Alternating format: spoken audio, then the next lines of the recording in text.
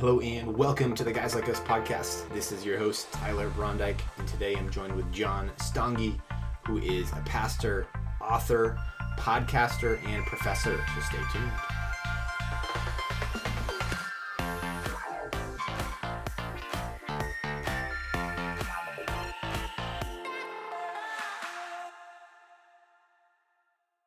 Hello and welcome back, everyone, to the Guys Like Us podcast. This is your host, Tyler Brondike. Today I'm joined with John Stange, who is a pastor, author, podcaster, and professor. Super excited for this conversation today. If you're a new listener, welcome. Great time to join. Glad to have you. Longtime listeners, thanks as always for your continued support. Know that you're going to enjoy this conversation today. John discusses a little bit more about how we think about ourselves compared to how God thinks about us. And there can sometimes, actually all the time, be a dissonance. There can be just a space really in between where how negatively, how we can condemn ourselves, and how that's not how God thinks about us. We break down kind of some of the pitfalls, what we can fall victim to, but then where the gospel provides hope, provides truth of how we can find our way out of that. Coming to the Lord, coming to God to really shake and to reorient us on the things that are of Him. So we break down his devotional and just, how we can learn to pray, to be in fellowship, and just to have influences that are going to change our lives for the better. I'm really excited for this conversation today and hope that you enjoy. Without further ado, here's my conversation with John. John, thanks so much for joining me in the Guys Like Us podcast today. It's great to have you. Tyler, it's great to be with you. Thanks for the invitation. My pleasure. So John, it's I guess the end of March now, approaching Easter soon, and the joy of Easter, but then also the joy of this new book as well. And so your book is launching in May, and excited to jump in and dive into this book. I'd say, is it kind of book/devotional? Would you say, or is it? Yeah. It certainly could be used in a devotional way. It's not directly a devotional, but feedback I'm already getting is that some people have told me that that's partly how they plan to use it, which is great because I wrote it with the idea that it'd be something useful, not just something that, is like something that fills our knowledge base, but something that we could actually put into practice. Yeah. No, absolutely. And so can you tell me a little bit more about what went into, so you're an author and pastor, and I'm sure you have seen kind of a lot of how people, the book title is called Dwell on These Things. And so I know people have a lot of different kind of ideas of who they are, who God is, and their own kind of, the old kind of loops that they can get themselves in with how they think about themselves. But can you tell me a little bit more about the kind of the background of how this book kind of came to fruition here? Sure. One of the things that I've noticed throughout the years of being a pastor is that I have a lot of opportunity to speak and teach and preach to people. And I've been pastoring for 23 years, so I have no idea how many sermons and Bible studies and other training events that would include during that time, more than I could probably figure out at this point. So I have a certain amount of opportunity throughout the course of a week to preach and teach.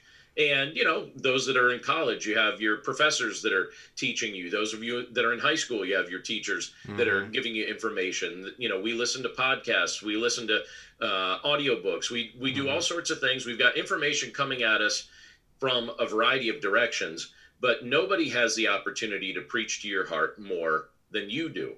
And one of the things that I've noticed is that many of us as believers preach an incorrect message to our hearts. So even those of us that claim to know the scriptures at times will preach the message of the gospel accurately to other people, but to ourselves, we're not preaching it. We're filling our minds with accusatory statements, or we're filling our minds with statements of condemnation that are outside of what Scripture tells us is true. We're forgetting about our identity in Christ. We're forgetting about the fact that we're a new creation in Christ. And when you look at what Scripture tells us, when you get to the book of Philippians chapter 4, and you get down to verse 8, it tells us that there's a variety of things that we're supposed to think about. We're supposed to dwell on certain things that are helpful and beneficial, and ultimately things that bring glory to Christ. And it kind of dawned on me a couple of years ago when the seeds of the idea for this book came to my mind. I thought, boy, it would be so helpful if we could get into the spot where we started accurately preaching the gospel to our own hearts, so our minds would start dwelling on things that are true and helpful and lovely and beneficial. And so what I did was I wrote this book. It's a 31-day challenge to talk to yourself like God talks to you. And it's meant to be very practical. It's meant to be very helpful. I actually hope people find it entertaining as well, because I was very revealing with some life stories that crack me up every time I tell them. And so I made sure to include a bunch of them in the book. But that's kind of the essence of the book. And that's why I felt motivated to put it together. Again, as a pastor, I preach the gospel every week.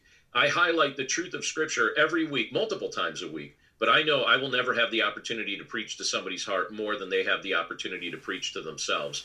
And so if their mind is going to dwell on things of God, they need to start talking to themselves the way God talks to them. And I hope this book helps. Yeah, no, certainly. And I think you mentioned a few of those things that we can perhaps fall victim to or fall into. One of them is condemnation of ourselves, and it's not of God. How do we... What are some of the kind of the things that we can fall into ourselves before we kind of move on to those things that we kind of have the opportunity to be dwelling in? Yeah, I think one of the things that tends to be a big problem for many of us is that we try and either wrap our identity around worldly labels, right? So we think that our self-worth is tied up either in our occupation or our skill or what we own or the opinions of other people. That's actually something I see that pastors struggle with quite a bit. Their whole sense of self-worth could be wrapped up in the opinions of their congregation or other people that are analyzing their work, and they receive a lot of feedback and a lot of criticism. And so that's one thing, our sense of identity. And then there's also this idea that worldly values can sometimes impact us as believers. So there are things that this world is chasing after that they think that those things are going to satisfy the deepest longing of their soul. But we know as believers that the deepest longing of our soul is not going to be satisfied through worldly and temporary things. It's only satisfied through Jesus Christ. And so we need to stop identifying ourselves through things that can change. And we need to stop trying to satisfy the deepest longing of our soul with things of this world that have no capacity to do that. And so, by the grace of God, we see in Scripture that the Lord offers us something better. And so, all throughout the course of this book, what we're doing is trying to highlight that so that we can preach a new message to our hearts. Awesome. Yeah, and that's spot on. I'm just thinking as you were speaking here on, in the Gospels we look at the temptation to have for Jesus to have all the power here and now, right? In and kind of on in this high place, and that denial and refusal to take that place. And so I think that there must be kind of a sacrificial or kind of this element of suffering as well that we find, but I think that's one of the things is kind of maybe perhaps a misunderstanding of suffering or misunderstanding of pain, and understanding it kind of when we look, in James or in Peter, suffering for good. And can you kind of unpack a little bit, because I was looking through a few of the chapters and notice that that's definitely a theme that emerges. Yeah, it's interesting because the Lord doesn't waste anything He allows us to go through. So if He allows you to go through suffering, which I'm sure He has, and He certainly allowed me to go through seasons of suffering as well, some minor seasons and brief seasons, and some that I would say were more intense. one of the great benefits that come from those moments is that our faith gets deepened and we just grow in the sanctification process. It helps strip away the things that we used to put our hope in, because we realize that nothing's going to fix our suffering for us like Christ can. My mind is not going to find peace through trying to attempt to flood it with peace through worldly things. It's just not going to happen. And so if I go through a season of suffering, that's obviously painful, and I don't think the Lord minimizes that. I don't think he's trying to say, hey, it's no big deal. It is a big deal. But what he does do for us is that he gives us hope in the midst of it, where we can see beyond it. And we know it's just for a season. That's one of the things that we emphasize in the book, that when you're going through those tough patches, those rough spots, that you can look at it from the eternal perspective. And one of the things that our mind should be dwelling on in the midst of that, one of the things we should be preaching to our heart, is the type of thing that the Lord says in his word. It's just for a season. It's a light and momentary trouble that doesn't last forever. From the span of eternity, 10,000 years ago, if we're able to just look back at these seasons, 10,000 years into the future, as we're in eternity with Christ, we're going to look back at some of these trials, and we're going to be grateful for the ways that our faith was strengthened and our reliance on Christ was deepened, and it stripped away the things of this world that we thought were so important.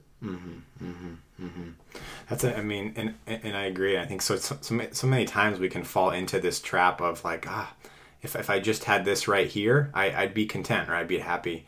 And what we start to create is kind of this conditional love of, I love this as long as it fulfills this kind of my whatever need and desire I believe is the right one, right? And then it turns into this kind of conditional love. And I know you speaking about the kind of difference between unconditional. God loves us unconditionally, but we don't love other people unconditionally.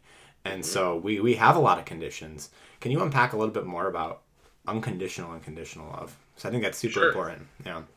Yeah, and I'll ask you a question. Do you pay attention to any sports? Oh yeah. Do you care about sports? Oh, lots. All right. What's your go-to in that world? Because I have a story I want to tell you. Right now it's college hoops. So college basketball. College hoops. Yeah. All right. So what's your team? Wisconsin. Go Badgers. All right. Okay. All right. I'm gonna be in Wisconsin in a few weeks. Awesome.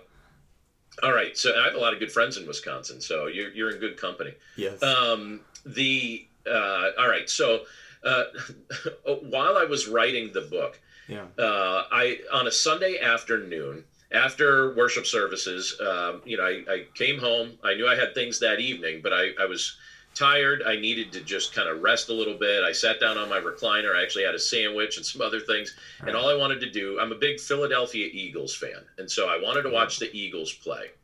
Yeah. And while I was sitting down, just trying to relax, I got a text from another friend of mine who's also a pastor. Now, he lives in New England, and he grew up in the South, but he roots for the Bears.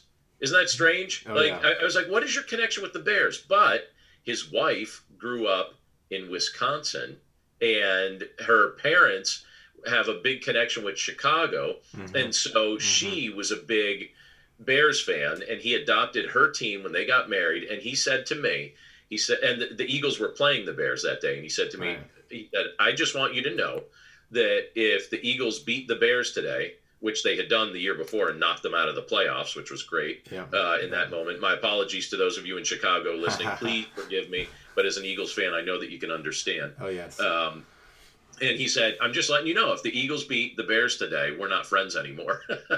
And I replied to him in a way that I knew he'd understand. I said, listen, I'm a pastor, so I'm pretty used to conditional love. I know how this goes. Oh, yeah. Because there are people that, in your day-to-day life, I've noticed it in my role of leadership that there's some people I've interacted with through the years that I think they only like me as long as I'm useful. They only like me as long as I do what they want me to do. And the second I do something that doesn't fit with what they want me to do or whatever their agenda is, I'm useless to them. They cast me aside. It's like, fine, I'll go to another church. Fine, now we're not friends. Fine, I'm not going to talk to you.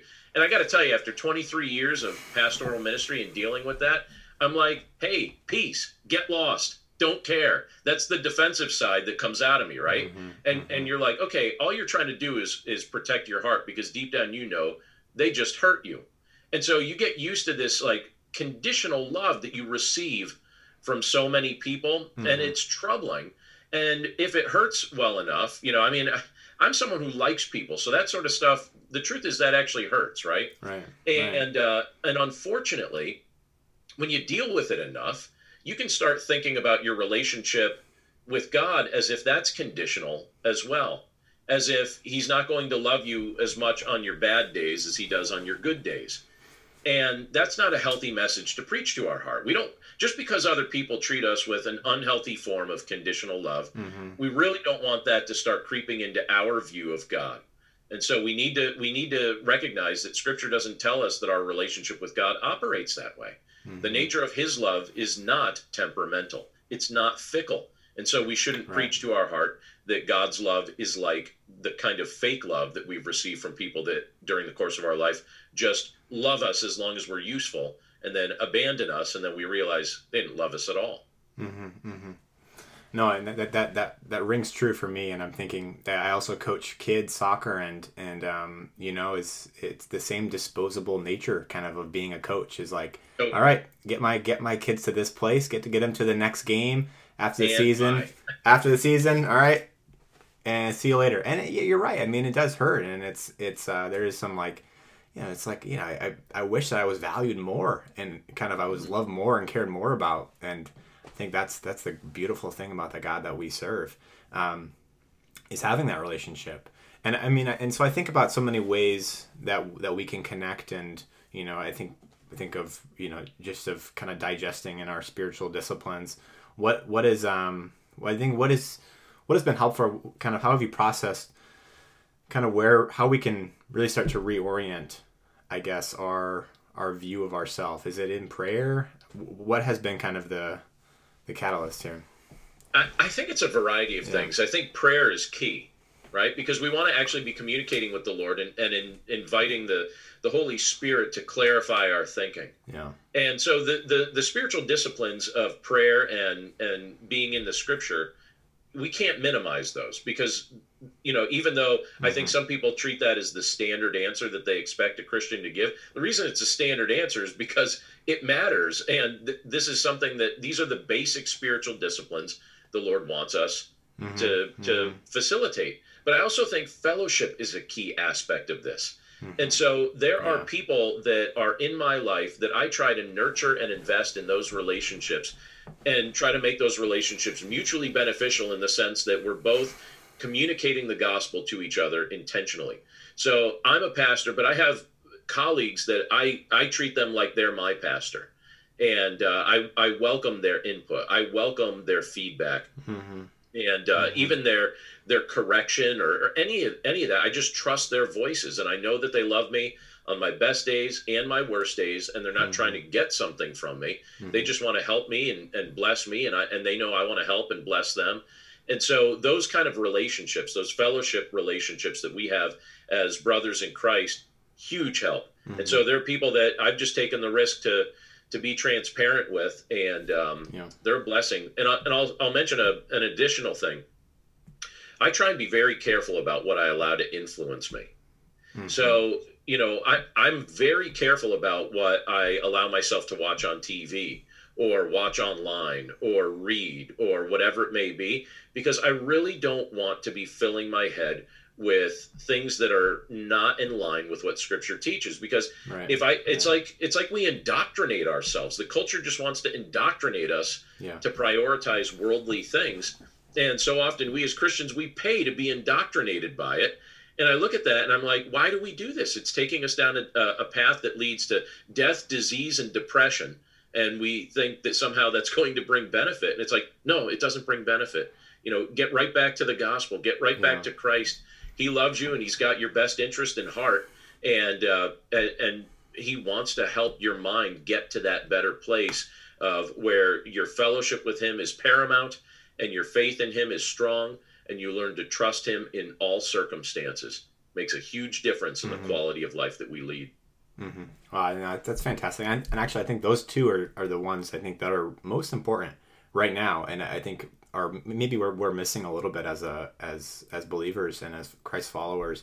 I think first on the fellowship component, I think during during this time right now in coronavirus and the pandemic, that's kind of put a strain on some of our relationships, and getting people to kind of get back and be together in fellowship. You can't do this faith walk alone.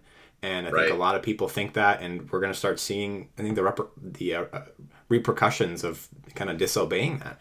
And then and then I think on the other part, on the other component too, is just in our, I guess, like our influences and all of that. Yeah. In our influences. And I mean, I think about just setting up sometimes like, hey, like the first few hours in the morning, I don't need to look at my phone. I have my priorities. I already know what they are, because guess what happens? As soon as, these companies, they're out to hold your attention. I think there's been some studies, and the biggest competitor for Netflix was sleep for a while. And because it's, they have people that are working on grabbing your attention and looking at the psychology and science behind it, of how they do it, and it works, and they know how to catch people. So setting yourself up, and it starts kind of with yourself, of knowing, hey, this is for my own understanding of or my own posture and position of what I want to influence me. Here's kind of the daily inputs that I can take, and being wise about that. So, man, so super important. Oh yeah, I agree. Well, hey John, it's been awesome, and I do hope folks can kind of get a copy, and also just kind of check into what you're doing. Where can we? I guess 2 final thoughts here. Where can we find you? Stay up to date. I know this will be launching in May. Podcast will come out around that time as well. But then also, just if maybe a word of encouragement, or just a final point for listeners to wrap up. Yeah, well, if people want to connect with me more, they can do so via my website, which is desirejesus.com. And they'll find a whole bunch of stuff on there that I hope will be helpful to them. Just a bunch of articles that are meant to encourage their faith. I even have some freebies over there that might be helpful. And thanks again for mentioning the book. Dwell on These Things will be out May 25th. So if that's helpful to people, I hope they'll pick up a copy. And I guess just one final word of encouragement, like you asked, is just let's make it a pattern to start preaching the gospel to our hearts. The gospel is not just for the person who doesn't yet know Christ. It's supposed to be food that we are nourished with all throughout the course of our lives. There should never be a time where our mind or our life goes beyond appreciating the truth of the gospel. And when we understand how it applies, not just to the moment where we come to faith in Christ, but also applies to our daily walk with Christ, that makes a huge difference. Right. Your quality of life will dramatically change. Right. And it's taking in that spiritual milk. I think that's the image of, like, you almost have to kind of relearn some things when you come to faith, and as you continue to grow in your sanctification as well, before you can get any further. It's back to what's important, and who God is. And so, John, thank you so much for your time, and my best to you, and be praying just for a successful and just whatever God wills in this book launch. That it would be. Well, thanks so much, Tyler. It was great to be with you, and my greetings to your audience as well. Hope everybody's doing well. Thank you so much.